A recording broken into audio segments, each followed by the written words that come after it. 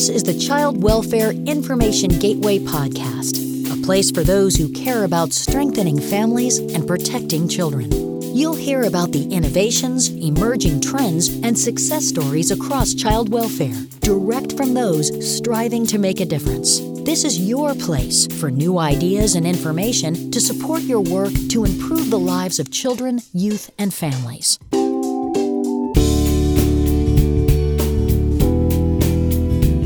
This episode of the Child Welfare Information Gateway podcast is one we hope you find interesting because it's about the child welfare professionals who spend their day serving children and families.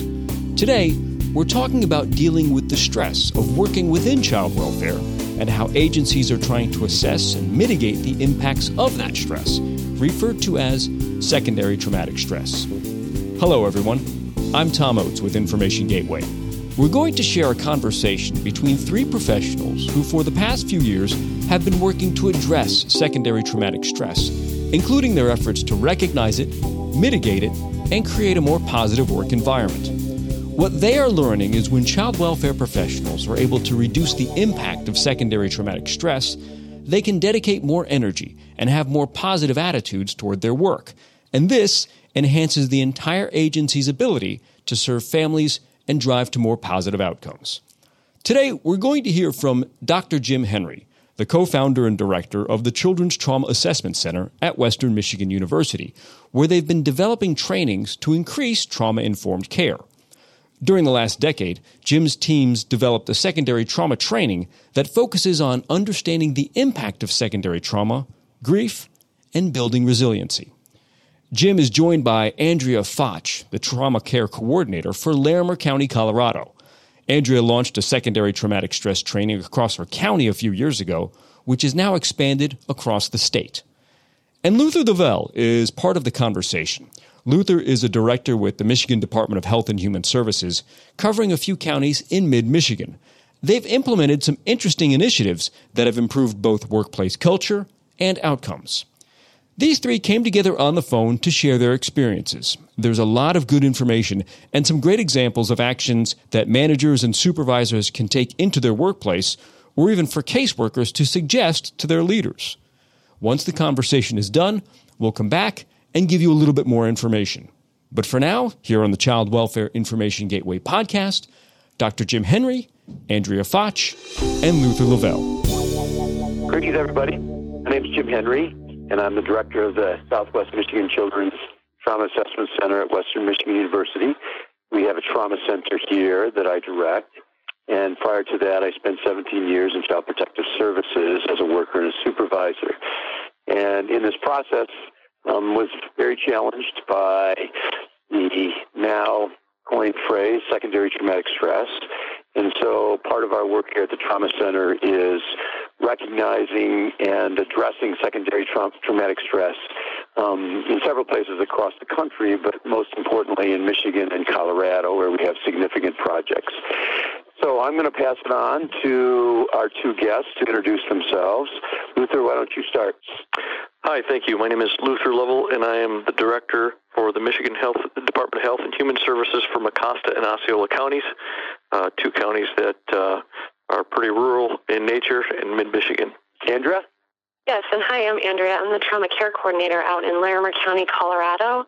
We are a mid-sized county where child population is about 69,000, and we are encompass Fort Collins, Loveland, Estes Park area, and we are part of the Children, Youth, and Families Division, which we have roughly about 140 staff. Great. So we're very excited to share what have been, I think, significant developments in actually operationalizing an understanding of secondary traumatic stress so that it is being utilized as a phenomenon to address within these two counties in very different ways. So, Luther, I'm going to start with you.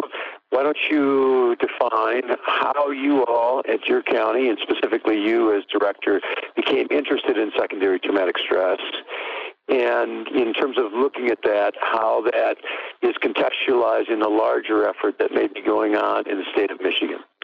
Well, actually, it was an interesting journey.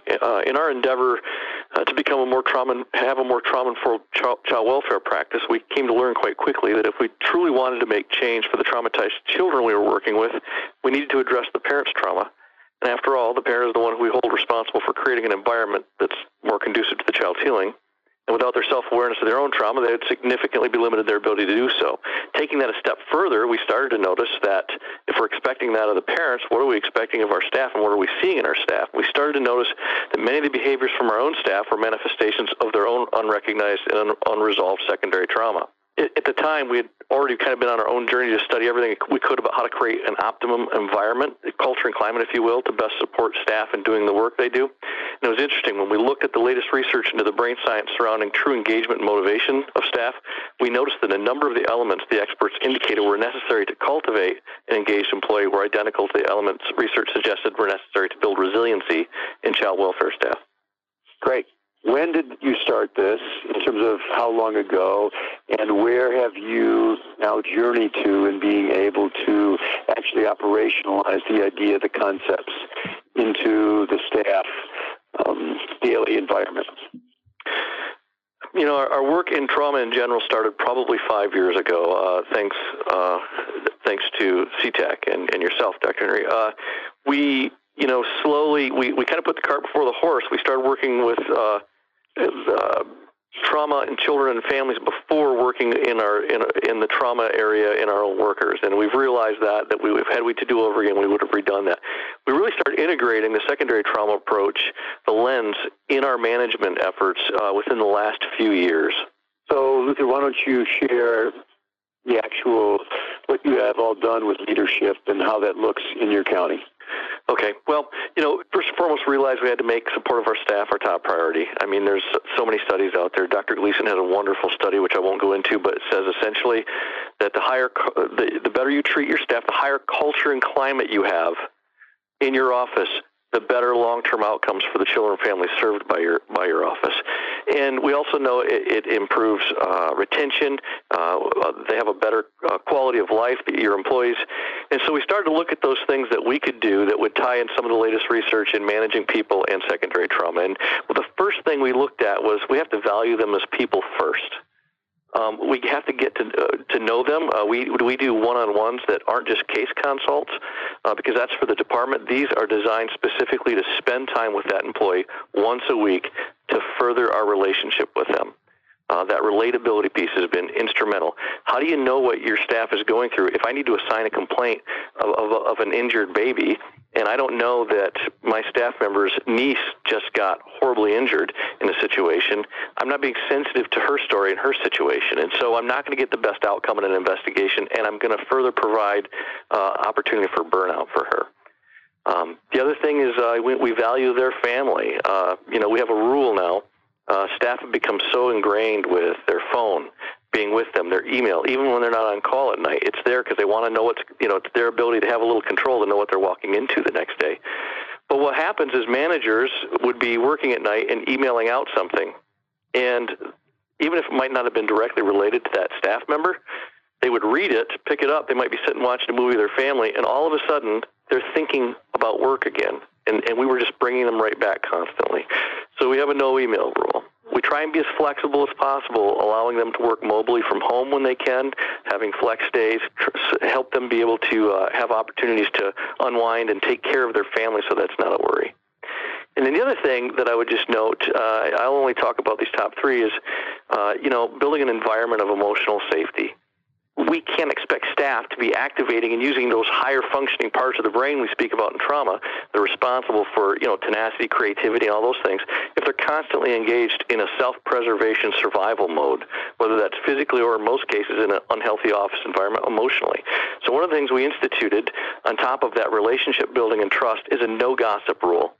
At first, staff laughed at us a little bit, thinking that's kind of silly, but they liked it because they didn't think they were the ones gossiping. So they're like, yeah, go get them. And over time, it didn't take long at all. They started to realize, hey, wait a minute, that's me. And we've seen an amazing 180 turnaround on this. And staff now hold each other accountable for it. They hold new staff accountable. They love the safety it brings because it's also safe for them to fail. If they make a mistake, they're not afraid to admit it. They're not afraid to address it because they know they're not being talked about. So those are just a few of the top things that we've been doing, and it's really had a significant impact. And it sounds like, Luther, that one of the key concepts is this integration in your office of secondary traumatic stress and organizational stress. And so how do we address both of those, and certainly some of those practices that you were talking about, as to the culture and climate of the office, which then creates that emotional safety for staff to process their own secondary trauma. And I guess the question I would have, and I think I'm aware of this, is that a part of your effort has also been to, quote, institutionalize secondary traumatic stress training with all new hires. Is that correct? And how do you do that if it is correct? That's correct. So even when we're doing interviews, one of the things we've instituted in our interviews is an emotional intelligence scale questionnaire, because we want to know how relatable they are, because frankly it's going to be very difficult for them to have any vulnerability whatsoever if they don't have the ability or the skill set to share their emotions and understand how their emotions impact others and how they're impacted. The other thing we do is when we hire them during orientation, we spend a fair amount of time on secondary trauma, and we tell them, you are going to hit a wall. Trust us on this, and here's what it's going to look like, and that it's okay. We tie them up with mentors, who mentors are the most experienced and oftentimes the most respected staff in the office. They share that story with them right away, so that when it comes time and they do start to hit that wall or start to have those feelings, I can't do this, they have that in the back of their mind. That's okay. That's okay. It's not uncommon. Thanks. Could you talk a little bit about the outcomes you've seen for the staff? I mean, you've talked about certainly the no gossip and how staff feel differently, but statistics and or just qualitative review of where staff are at now that you've been instituting this for at least 2 years, and certainly over the last 5 trying to create a trauma-informed system. Sure. Well, I will tell you, first of all, concerning our staff, our performance has went from 5 years ago being literally at the bottom of the barrel in the state to now we're consistently performing in the top percentile. We went from having very high turnover to almost none. In the past 3 years, if you factor out positive turnover, promotion, someone had a baby and moved to be with grandma, we have had no one leave due to dissatisfaction or because they just couldn't handle it. Our staff are incredibly supportive of one another, devoted to this job, but also devoted to kind of statewide systemic improvements. And probably the best way to answer that question is if you were to ask any of them about their job, they wouldn't respond negatively. They like coming to work and they like what they're doing, and they're doing it well. As far as actual statistics, I can tell you that the marriage of secondary trauma support with staff, as well as a focus on trauma with children and families, and you throw in that some advanced engagement, the My Team Is Your Well of engagement practice, has led us to a point where we are now, 3 years later, we have our removals are down 50% over the last few years. You add to that, we have shortened the amount of time for ongoing cases are opened by an average of 5 months, because staff are able to engage our families a lot quicker about their trauma and help them to acknowledge, identify, and respond appropriately to it. And that combination of closing cases earlier and less removals has left us today with almost 70% of less children in care today over several years ago. That's great. Thanks, Luther. I want to make one comment and would like to hear your comment on this. The Department of Health and Human Services has just come out with a new vision, mission, and set of principles. And the new mission, I'll just read it. Child welfare professionals will demonstrate an unwavering commitment to engage and partner with families we serve to ensure safety, permanency, and well-being through a trauma-informed approach. And one of the key principles that I think is noteworthy because of the work that certainly your office has led throughout the state, the principle is child welfare professionals will be supported through identifying and addressing secondary traumatic stress, ongoing professional development, and mentoring to promote success and retention. So I know this has been a long haul, in a sense, Luther, and having now this in the actual state of Michigan, which is a centralized system, identified. Just some thoughts on that as to what's that like to have that now included in the process of the whole state? I will just say that I'm very proud of the efforts that the state has made in the advancement we're making, because ultimately, without that in the forefront, anything we try and do programmatically to improve outcomes for children and families is going to fail, because we will not have the sustainability, we will not have the workforce resources. They're the ones who are going to implement things, and if we can't take care of them first and foremost, we're not going to see the improvements we need. And so, again, Michigan's taken some great steps, and I'm very proud to work for the department. Thank you, Luther. So we're going to move on to Andrea, and in a very different place, Colorado. And our Trauma Center, CTAC, has been fortunate to work with both states.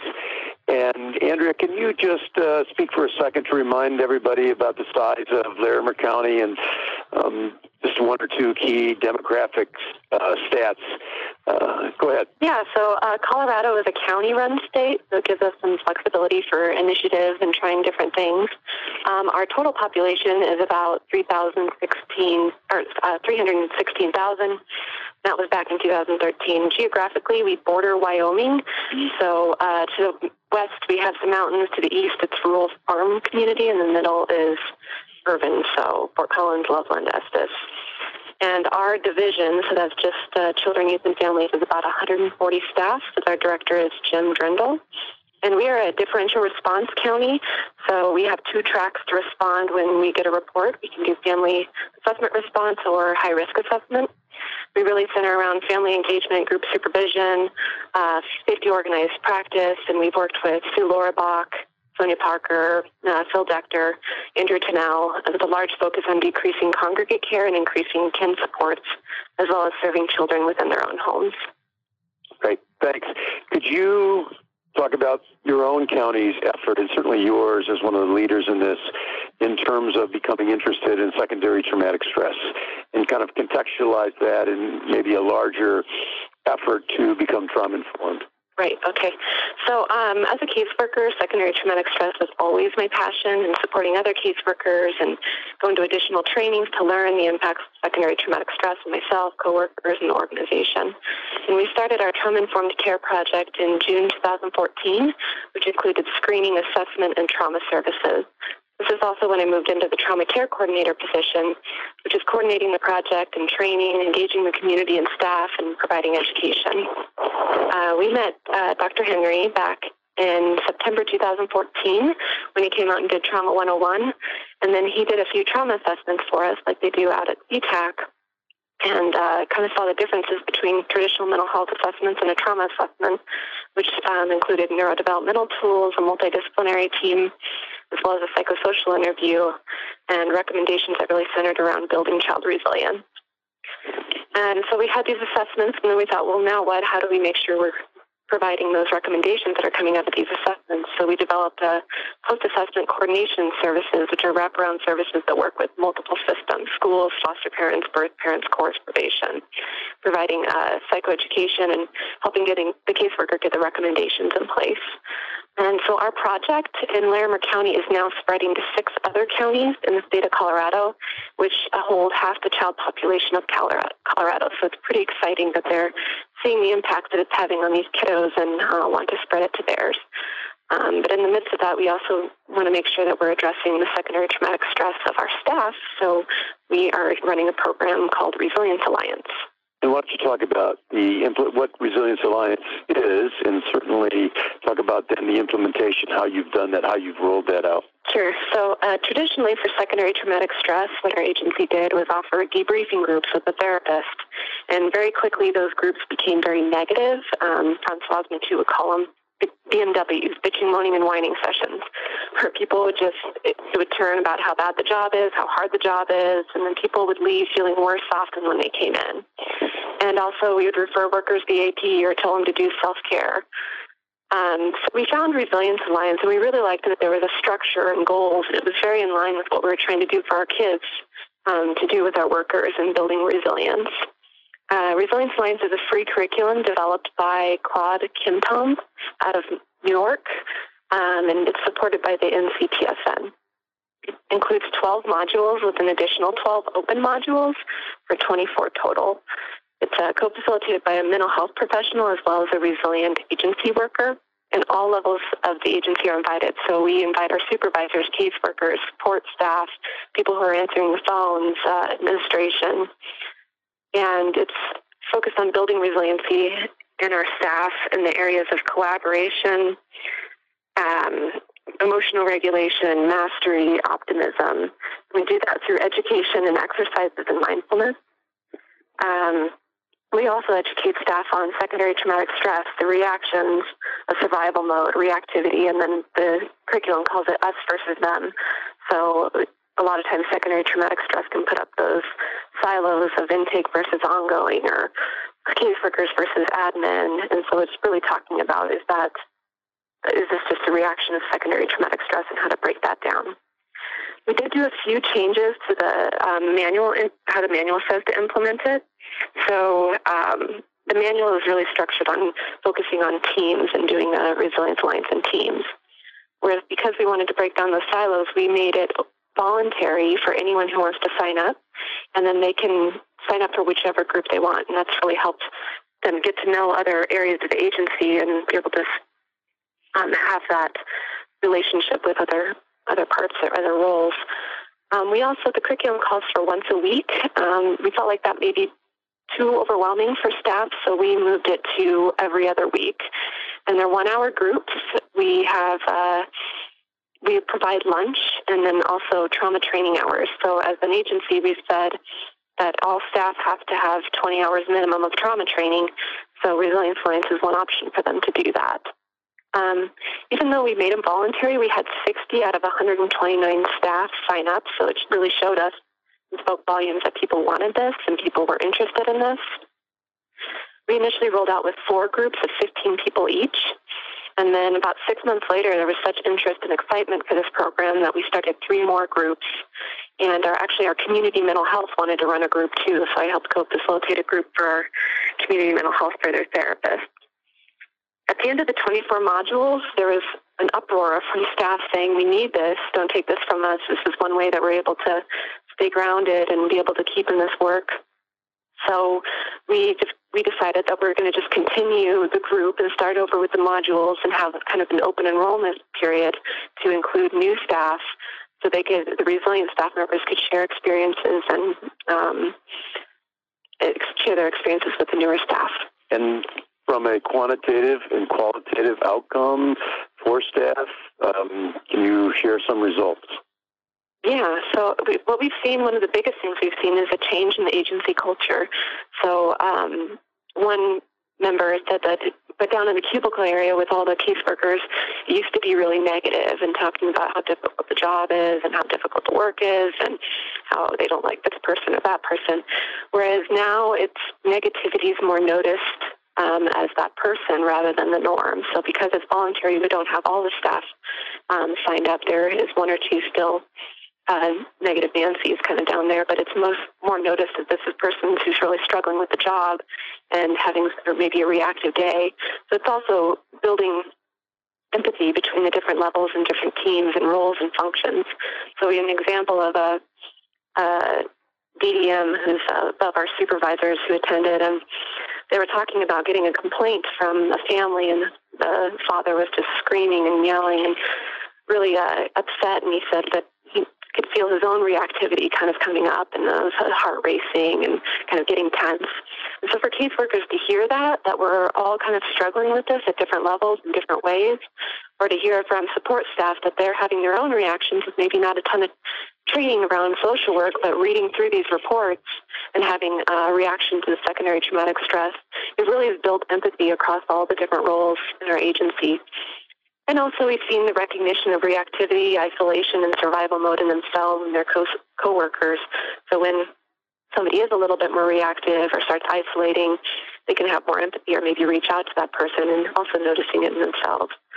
We developed a buddy systems in our groups, so people who kind of live or work next to each other are able to check in with each other of what they're working on for those 2 weeks. So we always do a takeaway, whether try to do a mindfulness exercise or we had an example of a buddy system. One one girl just wanted to leave her desk. That was her tiny bit of something she could do for self-care. She found she wasn't leaving her desk. And then her buddy wanted to make personal phone calls. She wasn't calling people back. So they would be checking in on each other and where they're at on their 2 little goals that they made for themselves. Another thing we've seen is our veteran workers offering support and tips and ideas for the newer workers. That's one of the biggest things that group members have said is the curriculum creates a really nice structure, but for a newer worker who's just starting to come in and hear from somebody who's been here 10 years of ways they've been able to manage the job and the stress, to be able to start taking some of those tips and implementing them for themselves. We have a number of partner agencies also that are wanting to implement Resilience Alliance, so Community Mental Health, Lutheran Family Services, which is a CPA, Turning Point, which is a residential agency that provides some in-home services for us, and Matthew's House, who provides transition and wraparound services, also want to start their own groups after we started them in Larimer. Some turnover statistics for the first 12 groups. For people who are in the group, we had a 5% turnover, and people not in a group, we had a 29% turnover rate. So that's for the first 12 groups. For the full curriculum, 24 groups, people who were in a group had a 16.6% turnover, and people who were not in the group had a 37.7% turnover. And as we all know, and Luther touched on, is that improved turnover is linked with more improved child welfare outcomes for permanency, safety, and well-being. Very exciting, Andrea. Very exciting. Thank you. Any final thoughts as you reflect on all that you've done in Colorado to address secondary traumatic stress, organizational stress, that you as a leader in this take forward as the next steps? Yeah, well, it's very exciting, and I think also we've seen a lot of results for our children just in the with our trauma-informed care project, is that caseworkers who have gone through this program have a better understanding of what's going on in the client's brains and bodies when they understand what's going on in themselves. So we do a lot of parallel process and examples in these groups. And then for the last 12 months, we've had 94% of our children are remain home goals. And then our average return home is 4 months. So kids who are placed are average returned home at 4 months. And then average daily number of children in foster care is 145. And we're also, in this project with the 7 counties, we're looking at a larger evaluation of the whole trauma project using a multi-rater child functioning measure called the TOP, treatment outcome package developed by Dr. Krause. And this will hopefully help report out on child functioning and changes over time.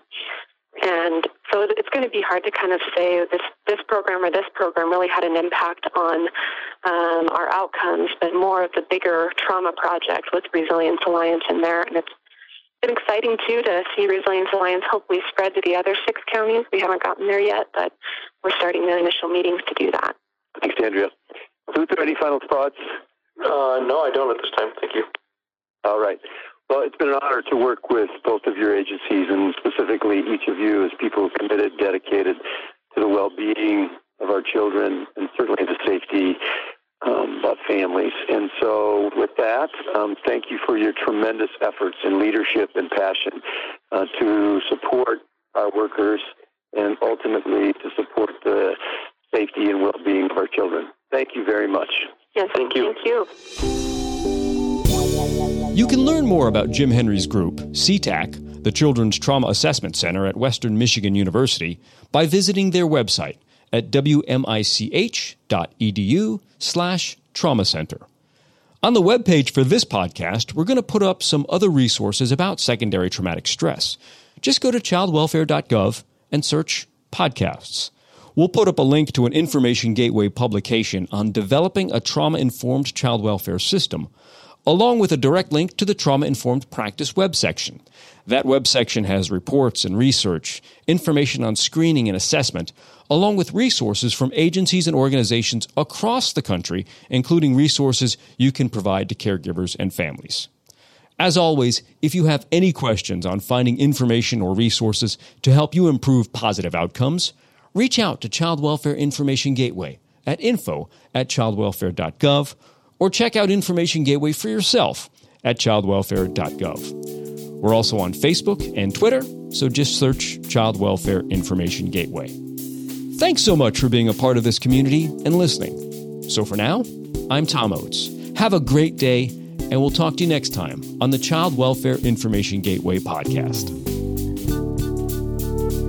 Thanks for joining us for this edition of the Child Welfare Information Gateway podcast.